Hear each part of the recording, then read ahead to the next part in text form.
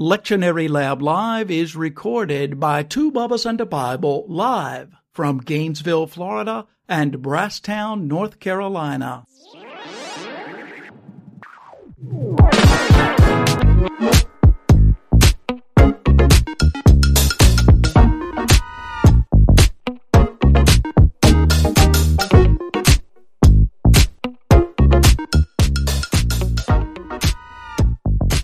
Welcome, everybody, to the Lectionary Lab Live. I'm John Fairless. I'm here with my Bubba, Delmer Chilton. Say hey, Bubba. Hey, Bubba. Hey, man. It is right fine to hear you today. Looking forward to getting up with you, talking a little bit about some preaching here. We have arrived. Holy Week is upon us, and today we need to be talking about Palm Sunday / Passion Sunday. Kind of depends on, the direction you need to take, which is what we're going to talk about. But these are the texts and the thoughts for April the 2nd, 2023, beginning of Holy Week. Well, jump in there, Bubba. Let me first of all admit I spent too many years in my early ministry not really thinking through what I was doing. I kind of at 23 hit the ground running. I was in seminary at the same time and had a little multi-point circuit, and everything got as much attention as I could give it, and it took a while before I began to really be able to find a way to pay enough attention to what I was doing. Mm-hmm. So what I would end up on Palm Sunday, there was a set kind of liturgy, the liturgy of the palms, replace what we usually did at the beginning. And then you go from the prayer of the day, you go right into reading the four lessons, and then it's time for a sermon, and you go on with the service. So what happens is, by the time you get to sermon time in that tradition, you've read 6 different lessons. And then what happens is, if you hadn't thought it through, you look at them and say, well, which one of these can I say something about? And you've got so much reading you've done, you got maybe 5 minutes. And so I hope most of y'all have thought ahead a little bit more than that. The way I finally found, it's kind of like, is there anything in here I can single out that I can preach on? Because Holy Week's coming, and I got to get a Maundy Thursday and a Good Friday and an Easter Sunday and all that. So I'm hoping today is to say, let me just help some folks think it through before they get too far into the week. Yeah. As they're leading in. And so here's the 3 options, I think, as you look at these texts. And I'm going to make an assumption that for many of you, there is a setup liturgically that's expected for many of you that you will have read all 6 of one form or another. Mm-hmm. You will have a liturgy of the palms to open, start outside or in the pew or wherever you do it, read the Palm Sunday thing in the psalm and sing something like all glory, laud, and honor or something. Mm-hmm. And then you end up with, a prayer of the day for that. And then you shift into reading the lessons, usually all 4, and then you have a sermon and go on. So assuming that's set up for most of you. And just to say, the rest of us who don't necessarily have to have that, we're going to just go along for the ride here and think about it, because you'll cover what we need to think about. That's what I've done is covered the largest possible thing, and you can figure out where you are in it. So there are 3 basic options on this day, because it's listed as Palm, Passion Sunday, and all these lessons read. One is, this is one I've begun to favor a great deal, I'll be honest with you, is focus on Palm Sunday. Yeah. And leave Maundy, Thursday, Good Friday until their turn later in the week. I think perhaps we turned Palm Sunday into Palm Passion Sunday out of a kind of awareness that for most of us, getting folks to turn out for Maundy Thursday and Good Friday is really hard, and for Easter Vigil even harder. And so we want to make sure they confront the cross so they don't go from triumphal entry to resurrection with nothing in between. So I get that. But I would rather, personally, I think, you can focus on Palm Sunday and then encourage as much as you can that people pay attention to Maundy Thursday, Good Friday, et cetera, et cetera. So that's one option. Focus on Palm Sunday. Second is really focus down hard on Passion Sunday. And basically this ends up being do Holy Week all in 1 hour. Right. That is, you start with the entrance, and then you read the lessons, and then I would say do the long reading, probably with narrators or setups that way, and you can just make a big production of it. And if you do any homily at all, maybe a 5-minute to introduce the narration of the gospel or the whole of the lessons, or a 5-minute kind of summary, and I'll talk about that, what I might say there. But really let the word do its work. And maybe have, a choir doing, if they're going to do anything, they've already planned it, but, let focus on the narration and the song. And do Holy Week that way. Yeah. Let it flow. And the third option is, homiletically, is do both. That is, read the short gospel and use that Philippians lesson as the frame for a sermon, and tie Palm Sunday and Good Friday together through the use of that text. It said, what are we about today? They will have heard the short form of the gospel, and you will have had the entrance, and then what happened in Holy Week, and we come to Friday, and then tie them together. Yeah. Which I think is what I ended up trying to do unconsciously most of the time, not very well. So if you're going to do that, do it intentionally. I think that's the word they like. Be intentional. Yeah. Don't just stumble into it that way, as young Delmer did. Yeah. So do those three options seem to make sense as to what we're working with? I think they make a lot of sense, and I think as long as you are aware of the sort of effort and risk quotients that you've got with each of these, and the thing it's going to take, and again, one of our most fundamental things to think about: who are my people in my pews, and what do they need to experience and hear this week? Well, not necessarily which approach am I the most comfortable with, because I may need to use an approach that's not as preferred for me, but yet will offer what is the most meaningful to my folks. Well, for example, in my 3-point Methodist circuit, back in the day, there was no way I could have 3 Maundy Thursdays, 3 Good Fridays. Yeah. It's hard enough having 3 Easter Sundays, Yeah.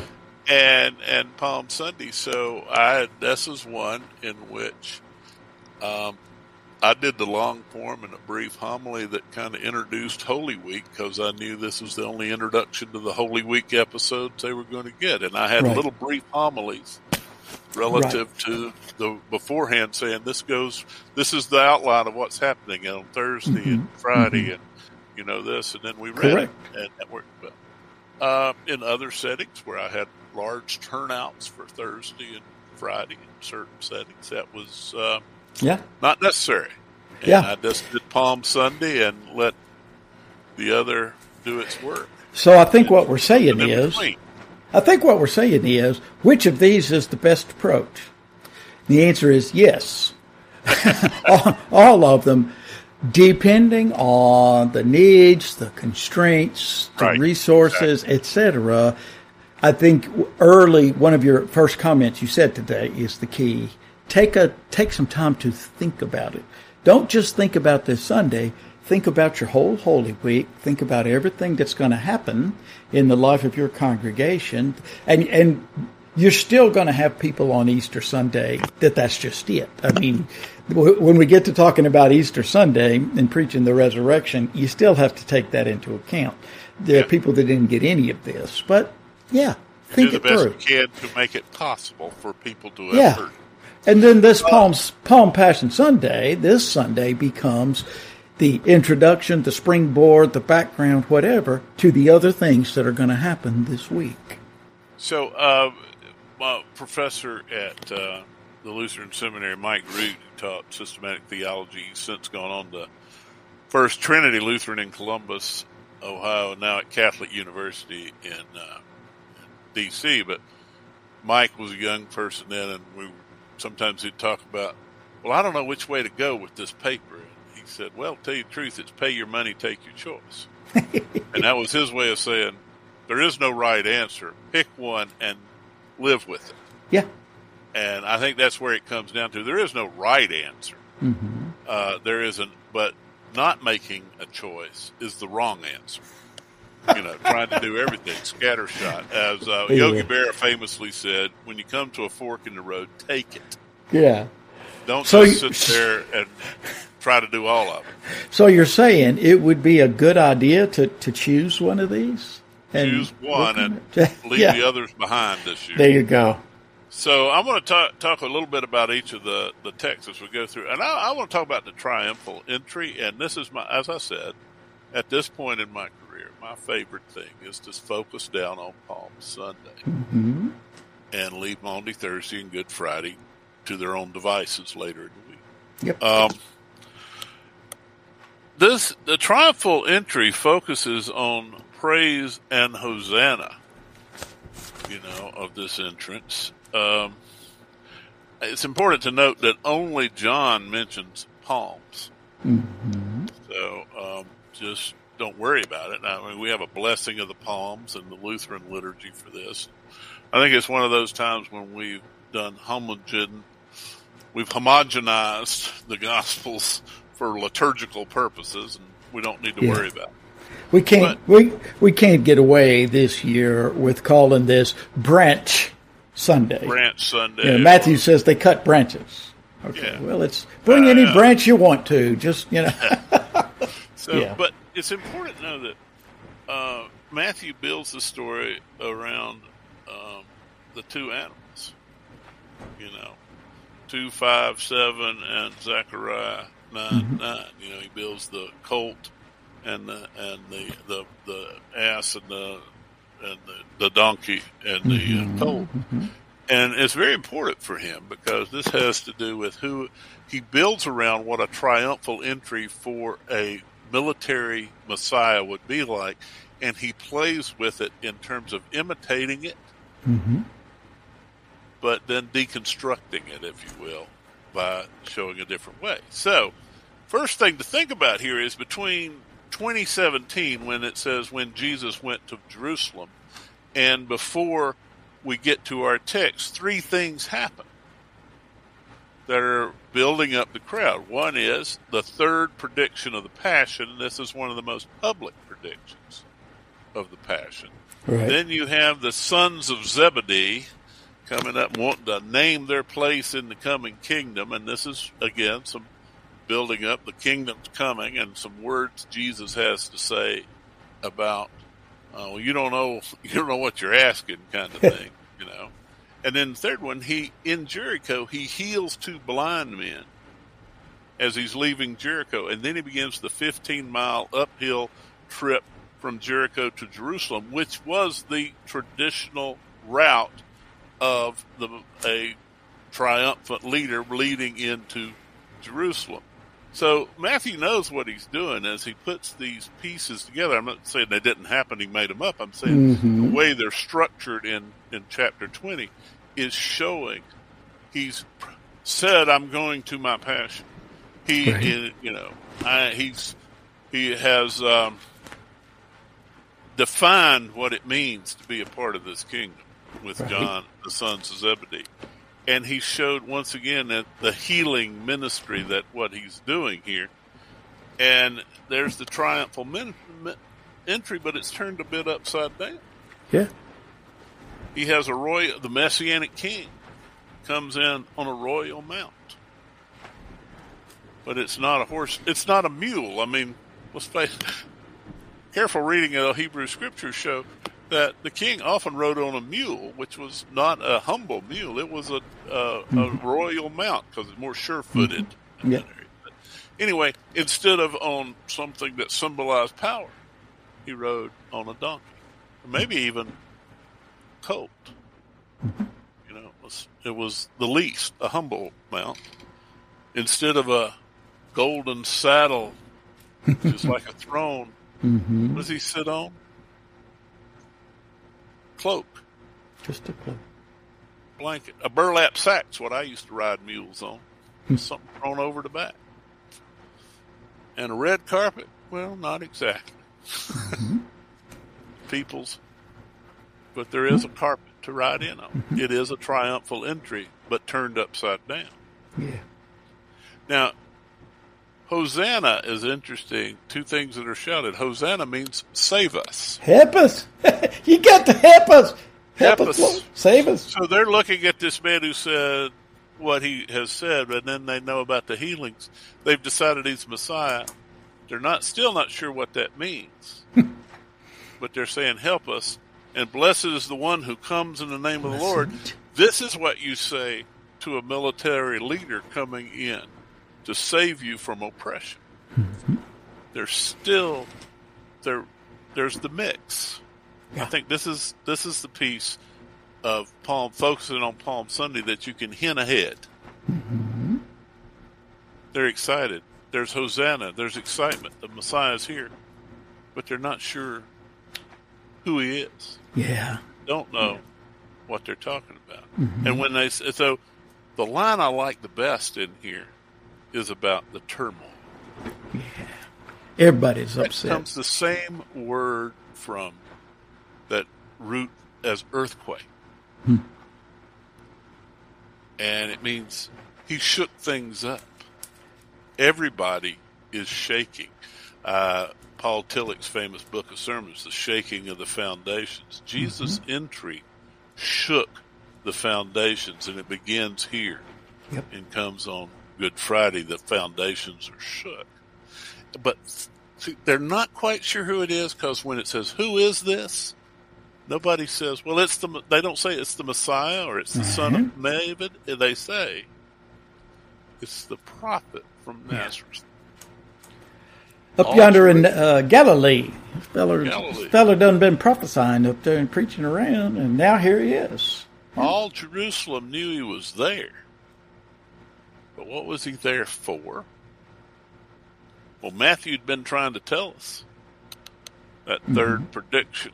You know, that I want to come in, when you come into your kingdom, let me put on the right and left hand. Even his disciples, closest disciples, weren't clear. Yeah. That's it.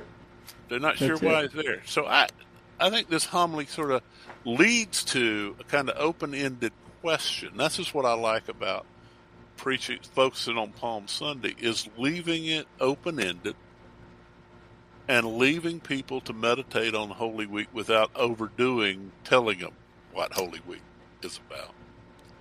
Yes, this is the service that is setting the tone, preparing the way, just like what this entry does.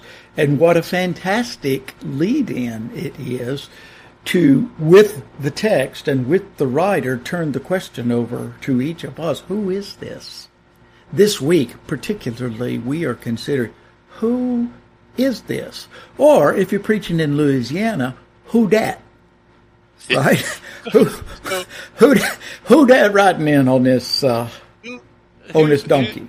And rhetorical questions are, oftentimes shouldn't be used, except at the end, when you want to leave it with people to carry it to the future. Yeah. So questions should be used quite sparingly throughout sermons, generally speaking, except when you have that very well-defined purpose for that question. Yeah. And this is a great one. And so as we wait for Jesus to come, would we be happy for Jesus to shake up our lives? If we don't know what that shaking up, that turmoil that Jesus would create for us might be. Yeah. Are we looking for someone to come and confirm us in our lifestyle and our prejudices? Or are we ready to be shook up? How would we receive Jesus today? Would we initially receive him excitedly until we found out what a prophetic presence at the center of our power and influence, like Jerusalem was the center of power and influence? Well, what if we're the ones with power and influence? Are we ready when we find out what he's really about? Yeah. He's been telling us, but we haven't been listening. But when we confront what he's really about, when he says, will you follow me to the cross? Where are we going to be? Yeah. And then leave. A lot to work with there. And if you're comfortable with that approach, I think it's highly effective. And that's going to be my approach. I'm in a place where this is going to work well. I'm going to have a fairly decent attendance. Monday, Thursday, certainly. Good Friday, maybe not quite so much. But I'm going to have people who are going to, participate in the program, as it were. So this makes a good approach for me. And if again, you're thinking about your congregation, and even if you're not going to see them till next Sunday, it still is a good way to leave them with that question: who is this? And we've all got to wrestle with that. Am I going to be in the crowd going, "Who is this? What a rinky-dink parade"? There were people like that too. One suggestion is for those of us who have this kind of structured liturgical form, is to violate it. And after you do the triumphal entry, and you have the prayer of the day, and it's supposed to lead into start reading Isaiah and Psalm 31, and all of that. Instead, preach at that point on the triumphal entry, the Palm Sunday text. Take some meditation time. Then read the appointed text down through the Passion, and then shift into the Creed prayer. Yeah. Just don't read the triumphal entry, then read all this the Passion, then try to preach back on Sunday. Go ahead and preach. You can move the sermon to a different place and comment on the Palm Sunday text before you shift to the rest of the service.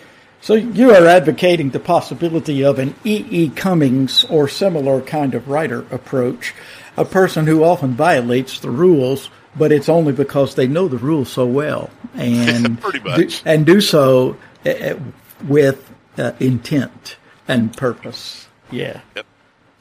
So the second option I talked about was Passion Sunday, focusing down on Passion Sunday. Go ahead and do the triumphal entry in an appropriate way, and it's an entrance rite, and then read do the liturgy and the prayer of the day, and then you come and then you read the text. But what I would suggest is before you read these texts, and this is one that uses the long form, is have a brief narration that says, what we're going to do now is we're going to read Hebrew Scripture,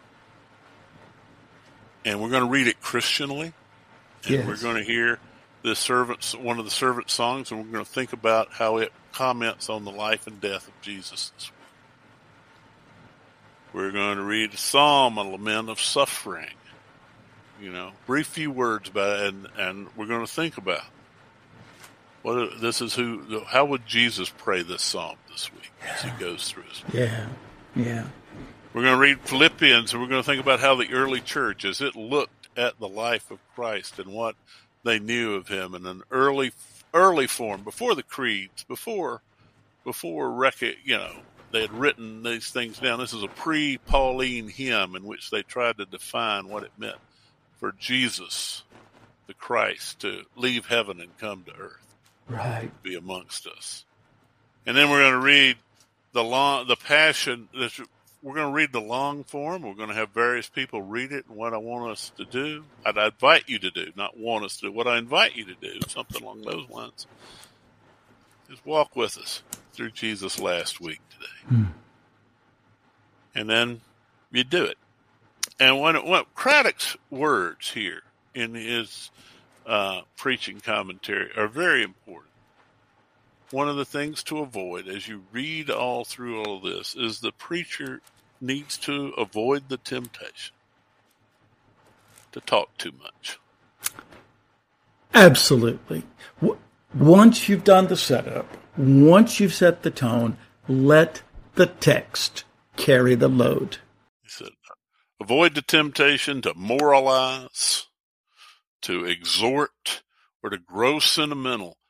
Don't fuzz things up. Just let the text do its work and trust people to listen and get into the story, because it's a powerful story. That's it. So I want to have a brief word about each of the 4 texts that we would read. Just a note, Isaiah 50:4 through 9. If you need to look at something, look at what the servant songs, and in its original context, this chapter and the servant songs were either about Israel itself and an interpretation of their suffering and in exile, etc., or of a particular the prophet, a prophet and their suffering for the word. But we are not reading these things in that context today. Not today. Correct. We're reading them, as it says, we would say Christianly, as an interpretation, a reflection on the life and death of Jesus. As long as we're aware it wasn't, I would say, not originally written about Jesus, it's okay for us to look at it and say Jesus is the suffering servant of God, and this is what Jesus went through this week. To look back at this text and understand. It's part of our answering the question, who is this? Yeah. And for the church, it's part of answering that question. So, yes, I'm with you there. Same thing works with using Psalm 31, 9 through 16. This is a lament, about a lament for suffering.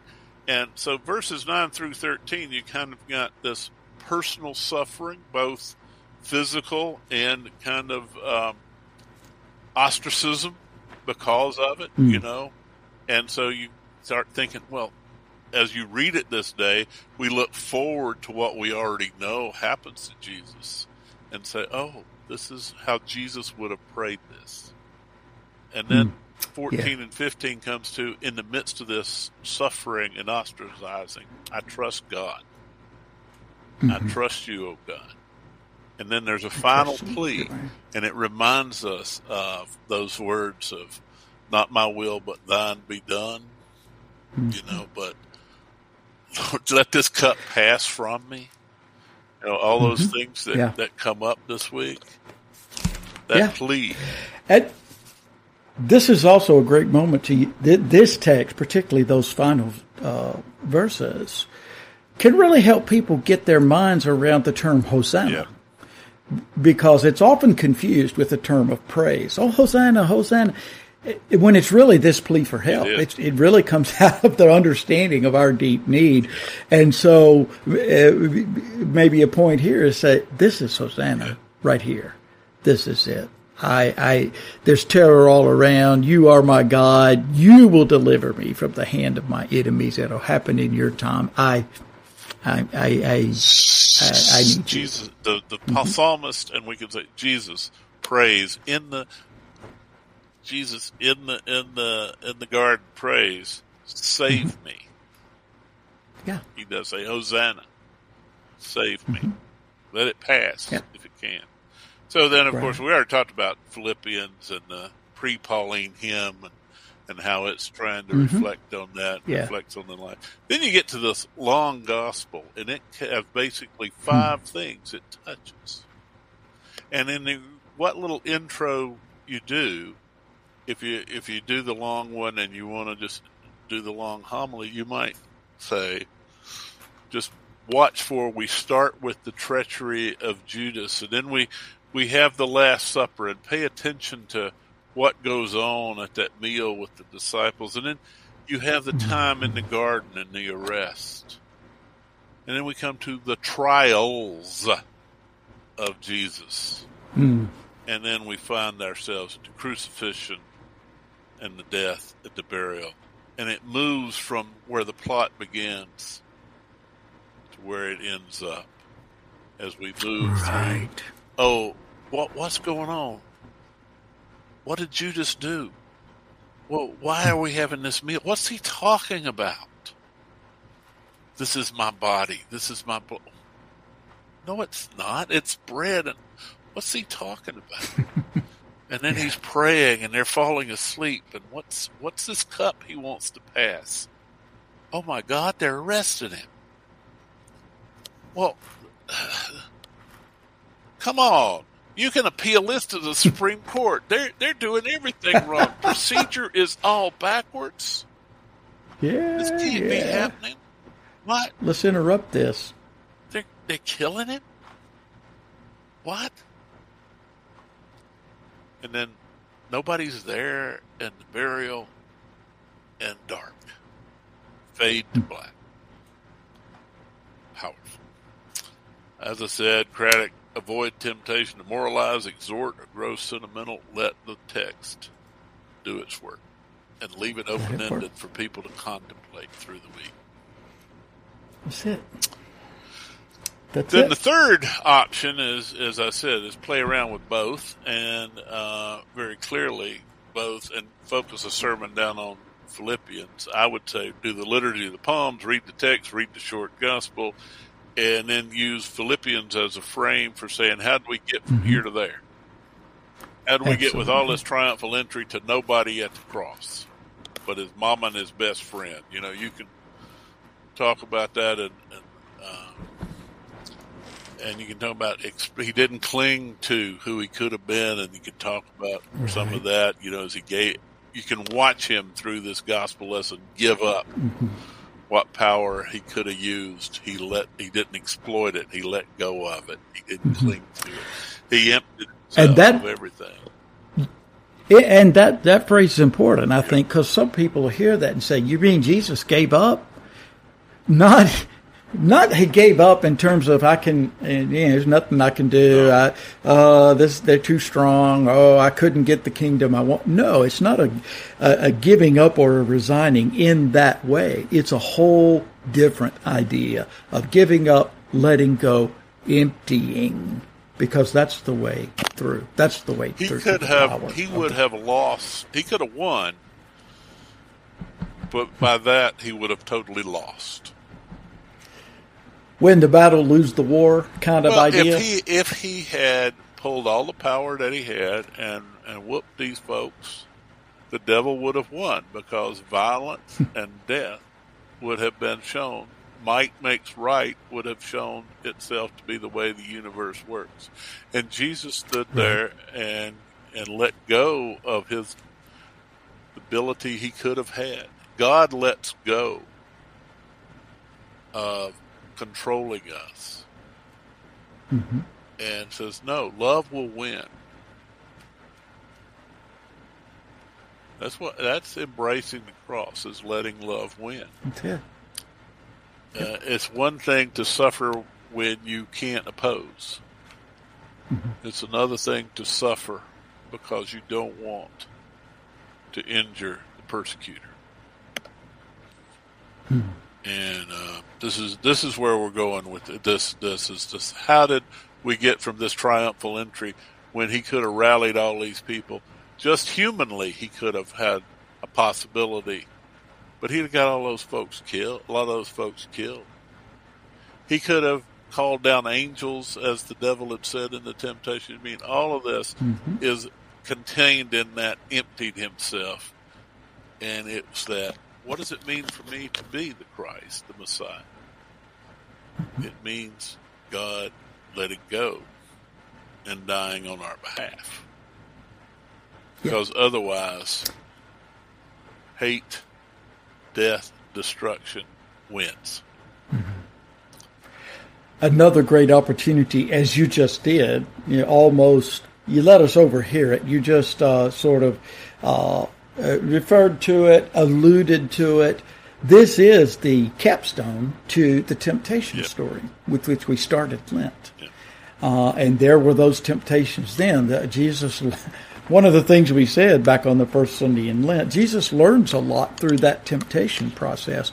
And here is where it plays out.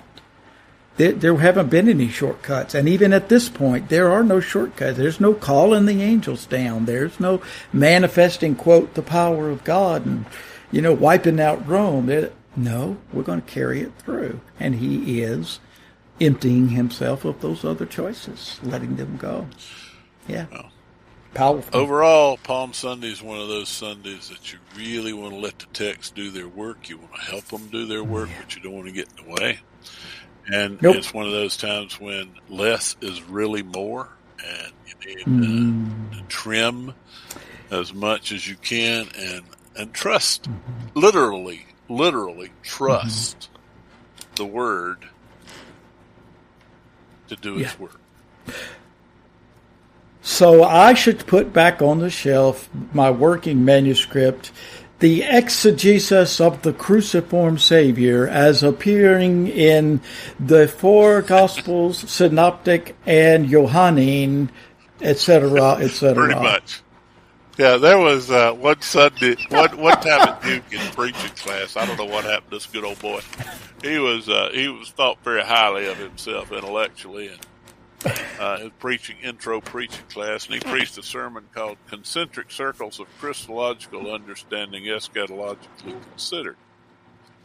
And preaching professor said, "Exactly what audience did you have in mind for that?" And he said, "Well, upper middle class, well educated congregations where I see my best options for ministry."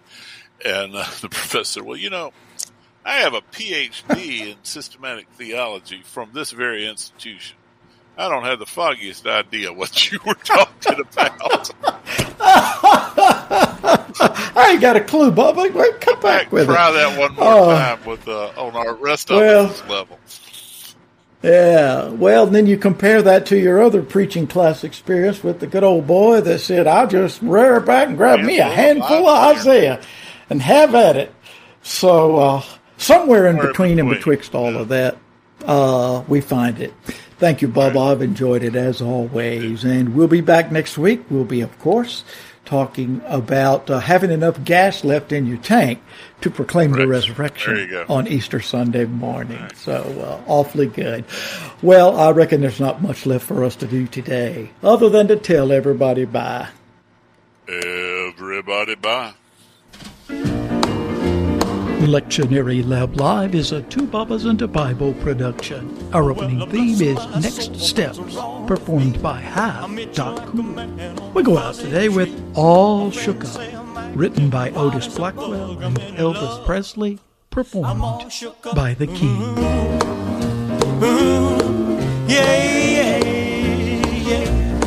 Well, my hands are shaky and my knees are weak. I can't seem to stand on my own 2 feet. Who do you think of when you have such luck? I'm in love. I'm all shook up.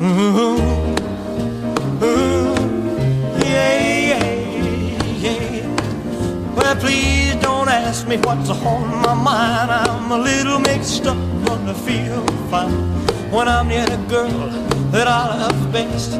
My heart beats so it scares me to death when she touches my hand. Oh, what a chill I got. Her lips are like a volcano that's hot. I'm proud to say that she's my buttercup. I'm in love. I'm all shook up.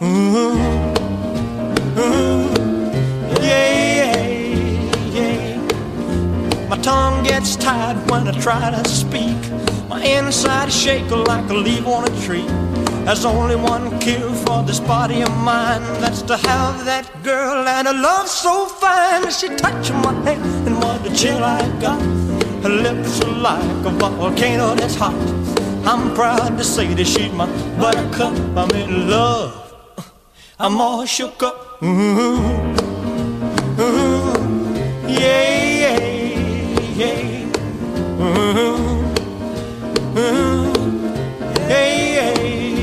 I'm all shook up.